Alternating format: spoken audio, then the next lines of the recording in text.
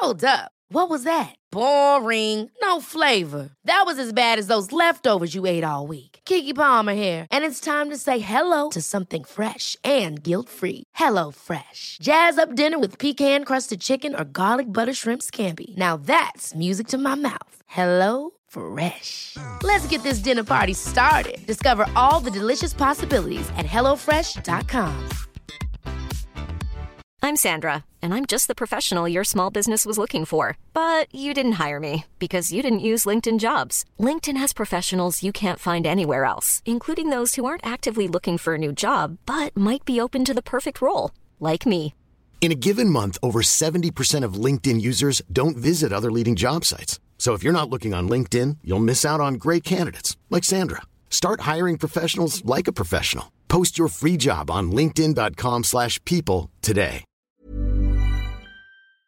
All right, welcome back to the show, guys. We are so sick of modern bikes versus old bikes, and why is everyone missing the point with it? NorCal have started a new channel. Who are the gatekeepers of the content going online? And Cleat Float.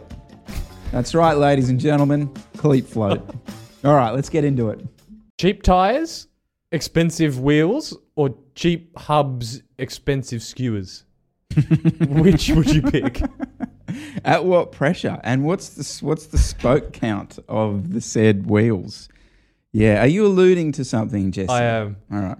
More videos comparing different types of equipment, and we're going in circles. I think the thing that gets me, they're good. They're actually good videos, entertaining videos. It's not just GCN that do them; other channels are doing them.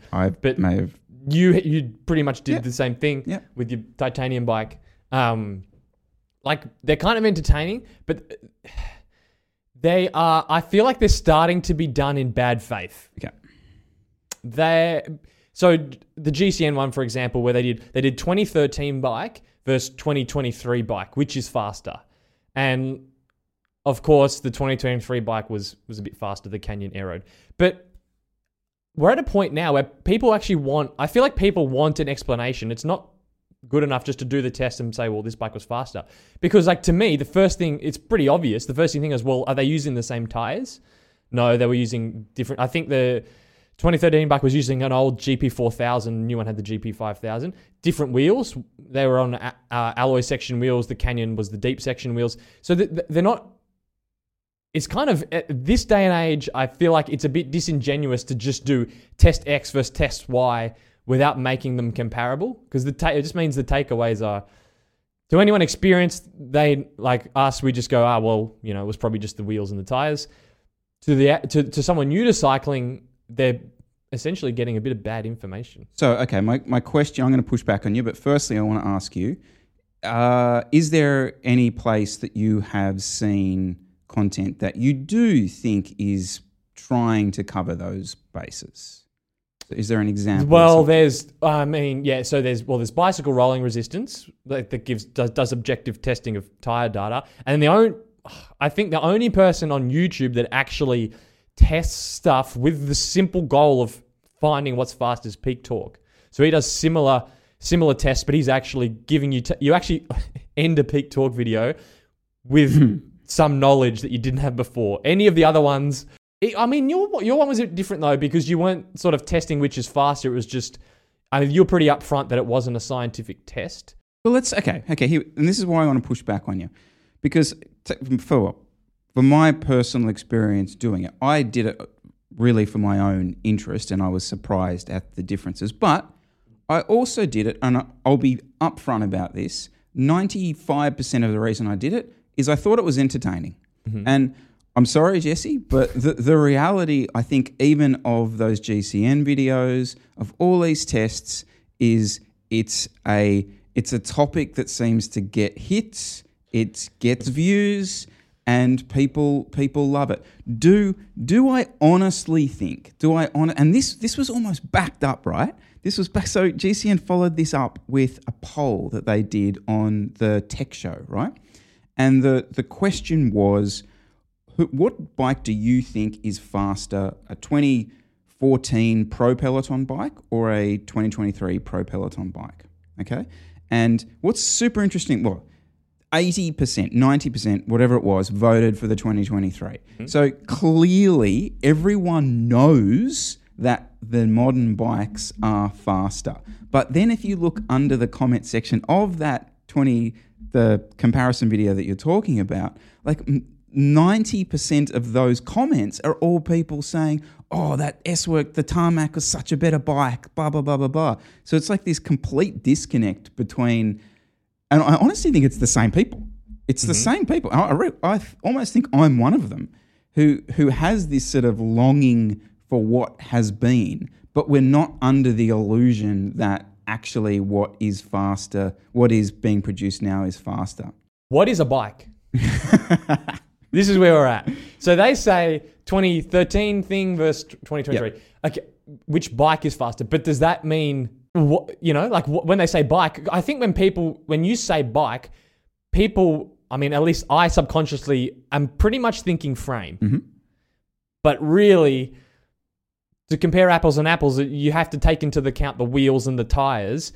And I think that's where the disconnect is, because you could be riding this year, you could be riding a 2015 frame, but you could put, I know we're going down this before, you could put a new set of integrated aero handlebars on it. You could run a GP5000s and a set of 60mm wheels. And that's where I think you would probably still technically say that's a 2013 bike. But does anyone care? Like, do people really care about Peak Talk's results? I mean... Oh, yeah. Yeah? Wow. In the grand scheme of things. I think... My takeaway at the moment is that we don't actually care. We want to get riled up about it. We think that there's this hidden performance disadvantage that we're all suffering from. But what we're actually suffering from is the fact that the bikes got 4 times more expensive and the bikes didn't get 4 times faster. And we're in this, I don't know, again, I don't want to go too far back down this, but like we're right where we sit right now, like right in the bike industry as it stands, that the trickle-down effect hasn't happened. So we're sitting there with 4 times the expensive bikes as they were, and we're not getting that performance advantage yet to the trickle-down bike. And that's, I think, ultimately what's pissing us off so much. Like I have this analogy written down here, right? And I don't know if this is... the summary... in that GCN video, Simon did a summary at the end of it, which I thought was probably one of the best and most even summaries I've heard on a GCN video. He was quite honest about it. And he used one about a knife, right? Which was something like, you can make a really nice meal anyway and it'll end up tasting the same. But if you used a blunt old knife to cut the tomatoes up... No. The new bike isn't faster. It just had faster wheels and better tires. So no. You don't get credit for like this nice, but actually it doesn't matter. Just enjoy your bike you ride, even if it's a bit slower. It's not slower. It just has slower wheels and tires. Yep. So you don't get credit for a takeaway that sort of keeps the peace, but it doesn't need that because the bike isn't, from what I can tell and from the actual data, the bike probably isn't, the bike, meaning the frame, probably isn't any slower. Well, the analogy that I'd written down, which a modern day 2023 America's Cup boat, so they're the sailing yachts, right? These things are just spaceships. They've got foils on them, they're trimarans, they look like they come out of the Jetsons. That's probably a reference and half the people watching this won't get. They are from the future. Compare that to an America's Cup boat that won in 1981 or 1982. What's super weird is that the boat that won back in the 80s looks more like the boats that everyone sails now, right? Monohull, big sort of mast, all the rest of it. That's still the boat that everyone sails. Yet the top end, the high performance guys use these incredible spaceship machines. And so there's this kind of the disconnect in sailing, which no one seems to care about, which is like the pros essentially use this spaceship machine to win their races, whereas like the everyday person, even like the performance everyday person, will just use a normal boat that was kind of used 30 years ago, Where in cycling, we see this sort of one little bit of tech that goes on a pro's bike now, and we're like, I've got to have that on my bike. Like, but you're not a pro. Like, what are you talking about? So I don't know. I find that is a weird place that this sport is as well. I still feel that exists in time trials, though. I look at the pro time trial bikes and I go, that's light years ahead of what I had when I had a TT bike of Focus. That still exists.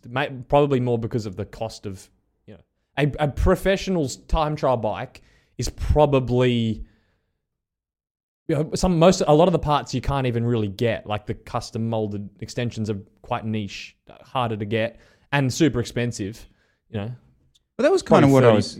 That's where you're getting like more like 30 plus grand, as opposed to you can buy an SL7 for 20. I kind of was referencing that when we were talking about the prologue at the Tour Down Under.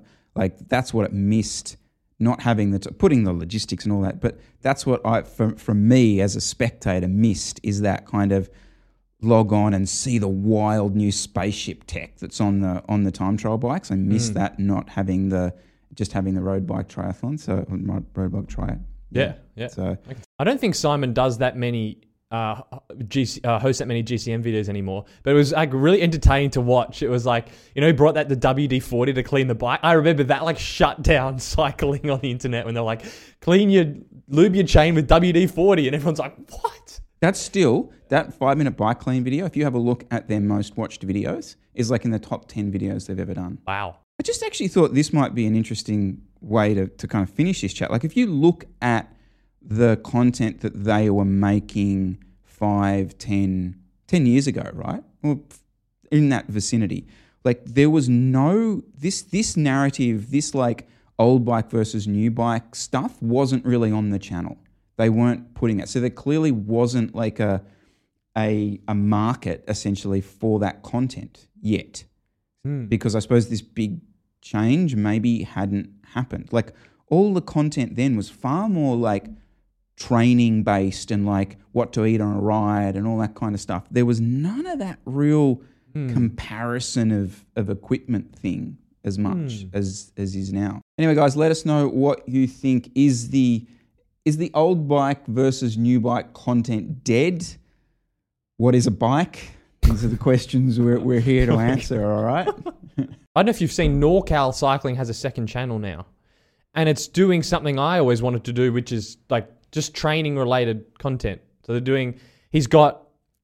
is this pretty cool? So the channel's big enough where he has a guy that edits his editor is now making videos for the second channel and is the host of the vlog series. And it's a guy who, from what I can tell, wasn't really into cycling, didn't do much riding. He's now training and he's going to enter some crit races, and it's following his progress. So they're doing weekly vlogs there. For me, I'm actually quite enjoying it because I like vlogs. And this is separate, I suppose, to the training chat. But I like vlog content, and vlogs are kind of dead on YouTube. So I sort of like the fact that that's being produced. I think like a training vlog series we need more of. It's what the fitness industry does so well. So I think like being able to follow one for motivation is awesome and very entertaining. But I think one of the reasons why they're doing the training thing is that NorCal is selling a training course, like a sort of an online program that goes into nutrition and training and things like that in a course. And I am not sure where I sit on training courses. Okay. Yeah. Interesting. All right, so let's get into this. I wanted to chat about this tastefully because I'm obviously a coach. So obviously like, well, you're just getting on there to bash it because there's no interest. I'm not doing it. It's of no benefit to me to bash it for any reason. I just find it interesting because in my work, I see people that have tried the online training things or are sort of into the training side of things, but then end up coming to me because they get lost in a minefield. So where does a training or cycling course sit these days? Would you look into one? Would you use Absolutely. one? No, I genuinely would, and I have recommended them to people in the past. And look, I suppose I will push back on you a bit.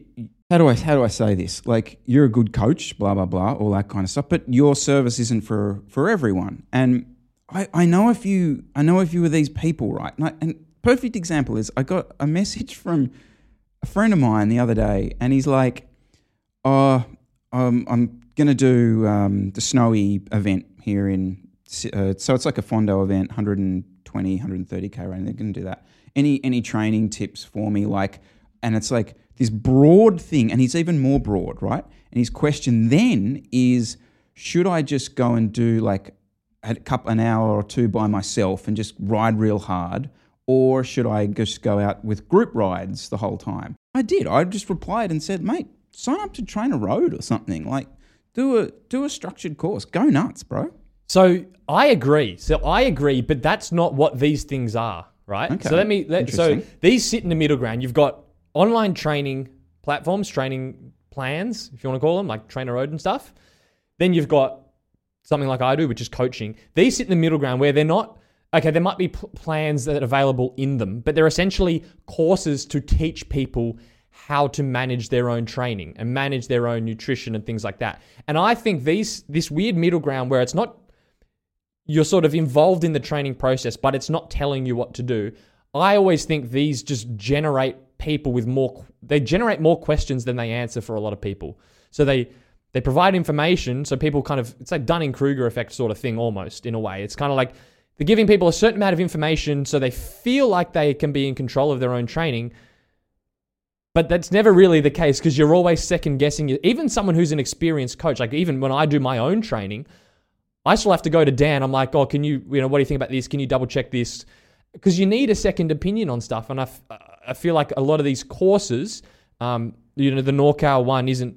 Now, I haven't done it, so I'm just sort of based on what I can see. But whether it's that or I know there's other ones online that do it, you kind of end up at the end of it probably with someone who isn't experienced enough to schedule their own training, but probably has a bit too much knowledge to feel like they want to go and do a Train a Road. And then they just end up in a middle ground. That's an interesting space. Okay, so you're almost, the theory therefore is to try and empower the athlete. So the solution that I have, if you can't afford coaching or you're just not interested in having a private coach, like the online training platforms are pretty good. Like Train a Road, it might be, the only problem is it might be hard to follow if you're not into that following super structured training. But like the actual training's pretty good. So I would recommend, and I recommend sometimes to people that come to me, I say, just do a training, follow the training plan. Like you'll probably get better. And that way you can kind of just switch off your brain a bit and stop and just have faith that the training platform and system is good and just follow it and put your focus more into you actually executing your training well and your recovery and your lifestyle and things like that to get more out of the training as opposed to spending. Honestly, people would spend like, if you're doing your own training, could easily spend a couple hours a day milling it over and should I do this workout or that workout? And it's not, I don't think it's a good space to end up in. I agree, but there's people out there who want to do that. Okay, so the reason I say that is I've listened to some of this Train a Road podcast stuff, and some of the questions that come in from users of the platform are like, holy hell! Like the depth, the analysis, your information that you seem to already know about your own training and what route to take it. There's clearly like this level of person, and I'm sure you probably see them at your end who are giving you more feedback than you can deal with half the time. Maybe that is the person who's going to benefit from this. I would probably say that it is a much smaller sort of percentage of people, but it always blows my mind, mate. Like when you listen to the Train a Road podcast, the questions that come in, and you're like, is that a question or just a really detailed statement? That was funny. Like I think we chatted about this, and you were like, I don't even understand the terminology in the question. The person obviously has a level of knowledge which is far above almost at a level of someone who's done a sports science degree, but that person still has 1,000 questions, and it's an interesting space. But yeah, clearly taking it back to the channel. So yeah, it's good. I think they've clearly got a product to sell which is appealing to people, which is good because we get free, good, motivating training content out of that second channel. And so let us know, guys, your thoughts. This sort of second tier, mid-tier type of coaching course. Where does it sit with you and the NorCal Cycling Channel, the second part of it? Are you enjoying it? What do you think?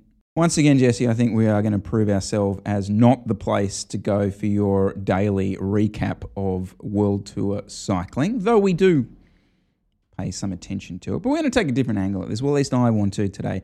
So the season's kind of starting out, and I'm already kind of bored.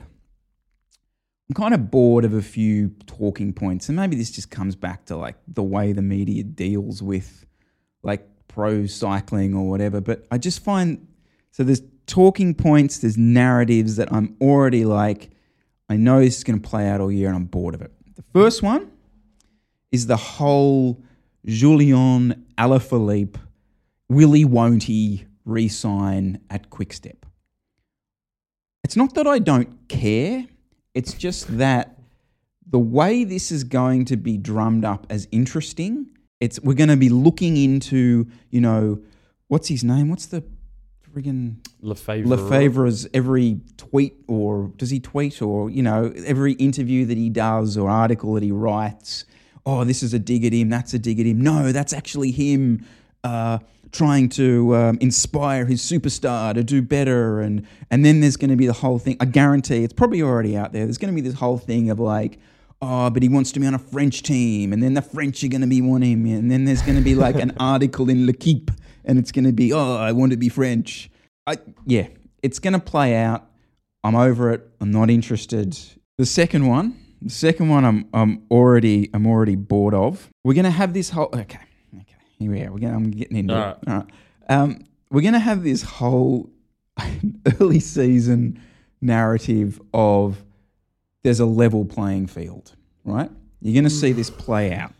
It's going to be, because here's what's going to happen. You're going to have the middle rung teams are going to do well early, and we're going to have this whole line of stuff about, the level playing field, and then we're going to pretend to sort of delve into it's because of the equipment, or it's because training's better. And then there's going to be this whole other thing that will play out, which will be racing is too hard too early. Guys aren't warming into the season like back in the old days. And then there's going to be this whole other thing that will be, you can't have it both ways. You can't have, exciting racing and on the same spectrum have guys easing their way into the season. It's just not going to play out that way. They're obvious, boring talking points that I don't care about. I know they're going to play out. Jesse, help me out. Dig me out of this hole. I can't dig out. I'm just going to have to bury you in dirt, because I find maybe it's because pro cycling is small. I'll go on Twitter. I'll listen to Lanterne Rouge podcast on it. I'll see what Benji's tweeted about it, and that's pretty much it. That's end of the interest. I don't want to hear like 6 different podcasts bang on about it. It's why we don't really cover much of it. We'll cover something interesting maybe on the periphery that other people don't speak about, but that's about it. Like you were saying as well, a topic we could do or chat about is kind of like your fantasy team, like pick your top 8 sort of go-to team. Yep. Yep. And I was like, LeBron versus MJ. And you were like, because like other sports, in basketball, it's like super entertaining on their types of shows. I'm like, I don't think it works for cycling. Or at least I wouldn't find it entertaining. It wouldn't be a segment of a podcast that I'd want to listen to. And why is that? Is it because I thought about this and I'm like, is it because the races are so what are we picking? Are we picking a Grand Tour team? Then are you just picking a team that's like all around the one guy anyway? Or is that the problem? Or is it that we're not actually that invested? And this is what I think. I think we're not actually that invested, in the riders. Like, I mean, I am invested in like one rider in the pro peloton because I have an actual like personal relationship with them. Everyone else, I'm just like, cool, yeah. Oh, that's cool, he won. Yeah, oh, that's cool, he won. It's not like, I don't know, I just don't feel like I root for someone. I root for a team. Like maybe, is that it? Although I kind of root for someone, like watching Arnaud Delis rising through the ranks, like destroying people in sprints, I find very entertaining, but I wouldn't want to hear someone talk about him picking him for a fantasy team. Yeah. The way maybe that we consume pro cycling, and this is what I find interesting, right? So maybe that needs to change. And maybe actually the way you're consuming pro cycling is the future. Like, so the NBA, right? So the NBA, what a lot of NBA is now being consumed on is like TikTok, Instagram Reels, Twitter. Like people are just sharing that moment, right? That dunk. You don't watch the game. Mm-hmm. It's like that moment of the game that goes viral is sort of the bit that you watch. So just like you logging in to seeing, what happened last night for us in the race is that little snippet, that little bit, that little interesting. Maybe that's the future of the sport. I can see that. Yeah, if you've watched the last hour and a half of a race, you don't really then want to go listen to an hour podcast about it, unless it's the Tour de France. So that's definitely a thing. Maybe the people talking about it just aren't very entertaining. I pretty much only watch Lantern Rouge and Lance on the move when the tour's on. The other stuff is crap. Are we going to go for this? Go on. Are we going to go for this, Jesse? Yeah, all right. Let's go. How many episodes have we done? Anyway, this is our last episode. We'd just like to congratulate everyone. Okay. I don't disagree with you. So, Chris, be careful. All right. One of my issues is that there hasn't been a new generation come into the content that's been made and in the mainstream. The guys, will I? Go on, I'll back you up. Okay. I'll back you up. I don't want you Come on, put your armor on. I want you to disagree with me. The people who are in the mainstream media, majority-wise, are the people who came up 20, 30 years ago, essentially like on the coattails of the growth of the sport around Lance, like especially in English-speaking media. Okay, so most of it came up through that period when the sport exploded. And here in Australia, you saw a presenter on SBS, Mike Tomalaris, who was there at the beginning, and that was almost what made him the person on cycling, because he was there at the beginning. Okay? Mm-hmm. Okay, Tomo's not a great example because he's sort of moved on since, but that generation is still there, and I kind of feel like there hasn't, not that they're not doing a good job, it's just that there hasn't been a new influx yet of come through and take over that place. So maybe and Lantern Rouge and that growth, I think, has been a great test case for how new people come into the sport, because you're looking at two guys, and this is what I love about these guys, two guys who weren't pros. I love it.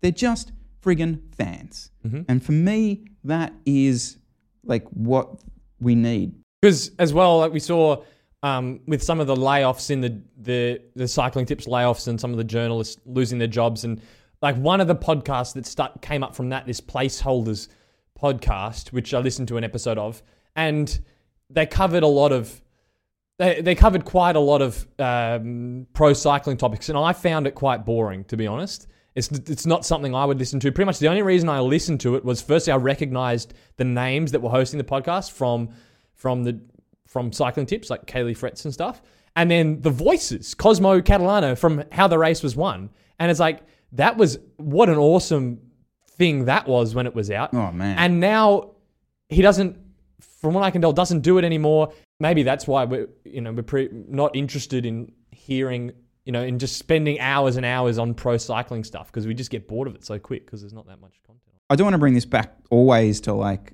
other sports and other bits of content, but I listen to and watch a lot of other sports stuff. And like, what seems to be missing, and maybe this isn't necessarily what you were talking about, but what seems to be missing with it is like, how often do you hear, like on any cycling content, people like genuinely disagreeing with each other and having like arguments about a topic on these sort of platforms? They just don't happen. They happen in the comments section, right? Mm-hmm. Like you get into comments, bang, away goes the arguments, right? But like all these like shows that I watch, right? It's like you pretty much just pit two people up against each other, your favorite is Michael Jordan, your favorite's LeBron, go. And it just turns into like this shouting match. Like I haven't listened to this podcast that you were talking about, but like I guarantee you that there's not that much sort of.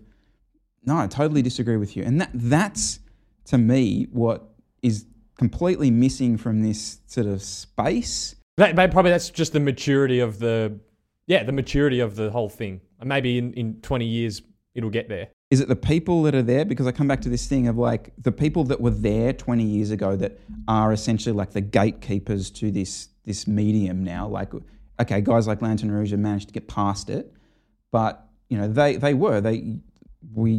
you couldn't get YouTube stuff on the mainstream media. Anyway, we've talked about that in the past, but I felt that there's been like these gatekeepers that have stopped you getting past it, and maybe that's going to change. And maybe what's changed at Outside, is that the Outside Media or whatever that is, Outside Magazine? Mm-hmm. Yeah, maybe those changes, you know, short term really sucks. Don't get me wrong. But like long term, we might see some changes, and the gatekeepers might be pissed off. Speaking of that, I think I agree. They're going to know, because you look at the views that like a Lantern Rouge gets versus what some generic cycling podcast. It's smoke blows it out of the water. So they're going to eventually be like, "We've got to do something different," because it's not whatever they're doing. That's not monetizable to any meaningful way, because it just doesn't get the viewership. But in terms of that, like the Outside Media thing, I think there's a change coming, because that article that came out. Oh, Jesus. And now I don't necessarily agree, but they did an article on the whole Mo Wilson, the murder of Mo Wilson. It was like a book. I only got through the first section. Pretty negative feedback, and I thought it was weird. Basically, the first section was this weird dramatization, almost glorified story it's about like a Netflix how she was screenplay. murdered. Yeah. I was like, what am I reading? It was kind of disgusting to read, but that got through the editors and was posted. And if that's kind of, not that I agreed with that, but if that's the stuff that's going to be getting through, maybe we'll actually get something that's interesting. Don't get us wrong. Don't drop in the comments and say that we thought that article was good. By no imagination did we think that was good. But I think what Jesse is pointing out is that it was different, you know. And maybe there is a bit of a shift happening there. But Jesus, yeah, that was something else. Having said all this about the content stuff, I think what's going to be super interesting will be the Netflix Drive to Survive thing from last year's tour, which will eventually come out. I hope it's better than that Jumbo Visma thing. That was abysmal. I'm sorry. Like, could you put another cliche into that? The Plan B thing? Did you see any of that? But it wasn't. Oh, was that on YouTube? There's a YouTube version. Okay, of it. right. It was there's no engagement to it. It's just like that classic. Oh, we were down and out, so let's turn it round, guys. Insert footage of like montagey hard stuff happening, and then some celebration. It was just like, give me a break. Anyway, yeah. I don't know. I don't know where this topic started. I think it was me whinging about talking points. But guys, let us know. I think we covered a heap in that. But yeah, lots to debate. Drop us your thoughts down below, hey? So I know we've discussed engaging podcast topics, but I want to carry on and really go down the entertainment route and just talk about Cleat Float. So... This is just a quick insight. This is normally the bantery bit that shit podcasts do at the beginning of the show. You've got to normally put up with 5 minutes of this shit banter, and then you get to the topic. Just a quick FYI, you will never get that here. All right, your shit banter this is midway the 30-minute in special. So, right. When you set up your cleats, a cleat has if you're on the grey look cleats or the yellow Shimano, you've got 4 degrees of float. Mm-hmm. When you set your cleats up, do you set them up so they're in the middle? So when your foot's straight, it can move inwards and outwards? Or do you set it up so that while you're pedaling, you're up against the limit of the float? The answer to what I do is I set it up to the limit of where I can go in. Mm-hmm. So I'm constantly pedaling at the point where I'm on the innermost limit. I do the exact same thing. And I went through like a weird existential crisis about the whole thing, because I felt like I was the only person that ever had these thoughts, because I've never heard anyone talk about it. Because I always, the sort of the classic thing is you just set them up so your feet are straight. But that never worked for me because my heels always want to come in. So if I set them up straight, my heels and ankles are rubbing the cranks. So I naturally just set them up like that. And I went for a bike fit with Tom Petty at Embassy, and he was like, you should just run zero float cleats. And I was like, oh, wow. Mind blown. So I've moved to zero float cleats because I never used that outside angle of the float.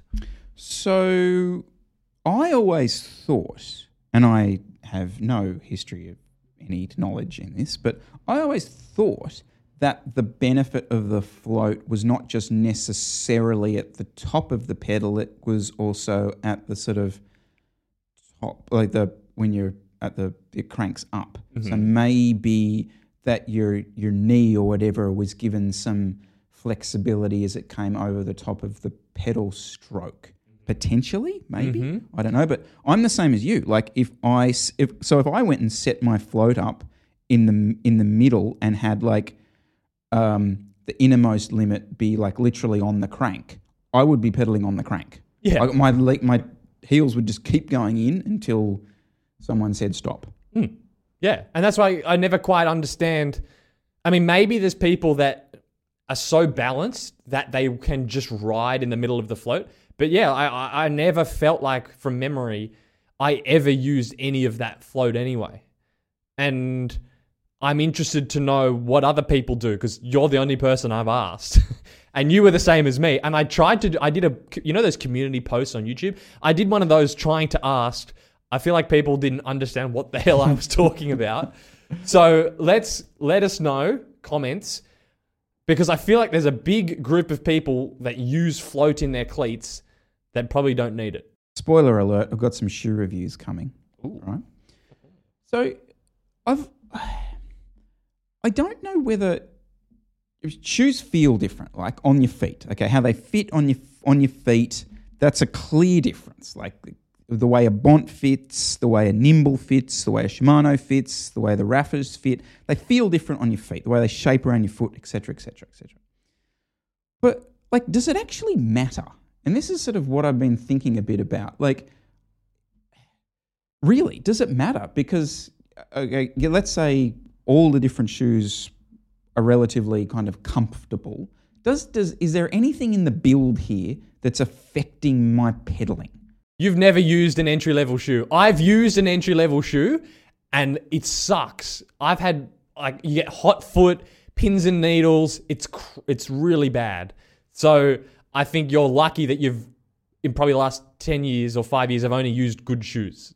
So yes, there are definitely such a thing as bad shoes. Don't disagree. Okay, well, I'm not talking about the difference between like a shit entry-level shoe and I'm talking about at the all the entry levels or all the premiums, is there actually a difference with them? Because like I've sat in a bike shop and listened to people come in and out and saying, I hate shoe X, I love shoe Y. Both shoes are $500 plus.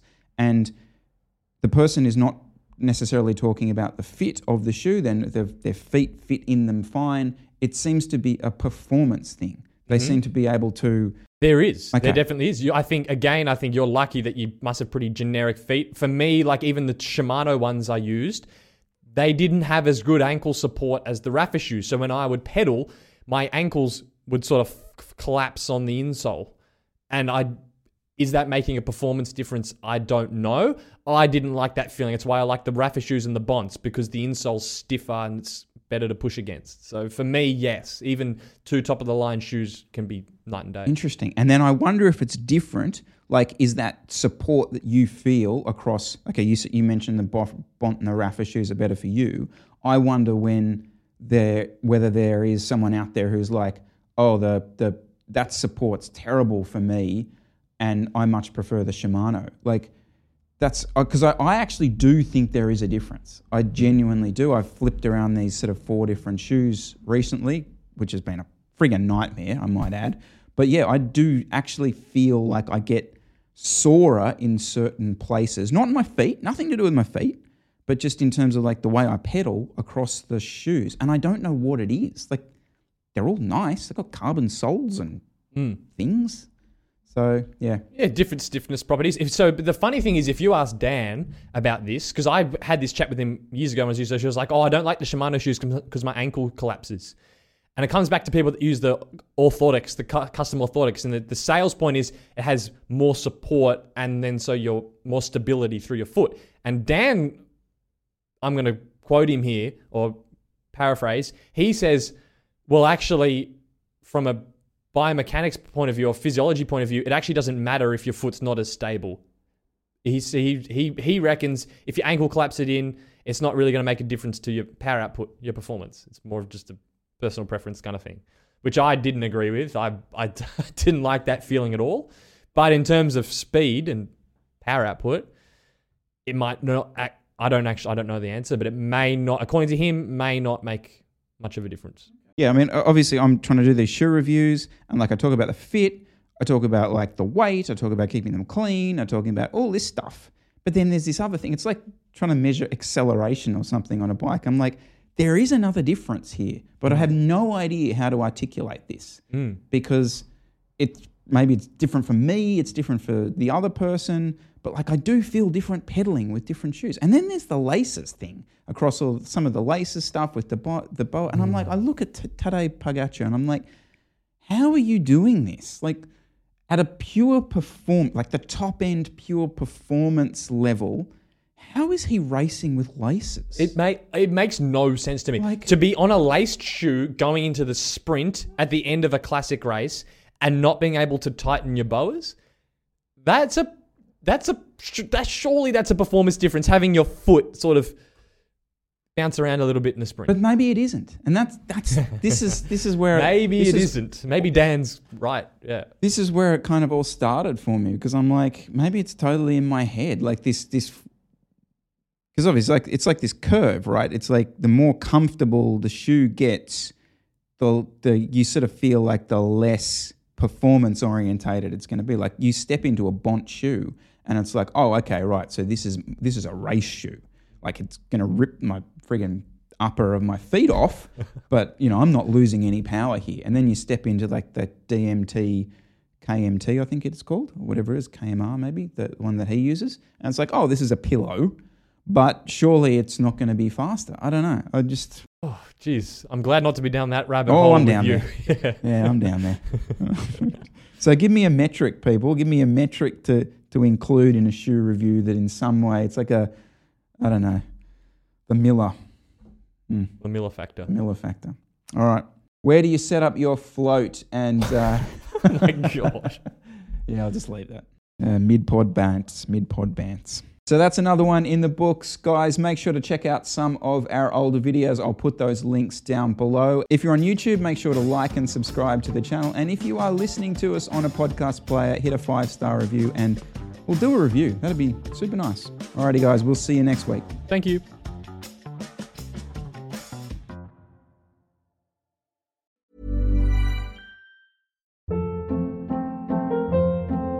Hold up. What was that? Boring. No flavor. That was as bad as those leftovers you ate all week. Keke Palmer here, and it's time to say hello to something fresh and guilt-free. Hello Fresh. Jazz up dinner with pecan-crusted chicken or garlic butter shrimp scampi. Now that's music to my mouth. Hello Fresh. Let's get this dinner party started. Discover all the delicious possibilities at hellofresh.com. Even when we're on a budget, we still deserve nice things. Quince is a place to scoop up stunning high-end goods for 50 to 80% less than similar brands. They have buttery soft cashmere sweaters starting at $50, luxurious Italian leather bags, and so much more. Plus, Quince only works with factories that use safe, ethical, and responsible manufacturing. Get the high-end goods you'll love without the high price tag with Quince. Go to quince.com/style for free shipping and 365-day returns.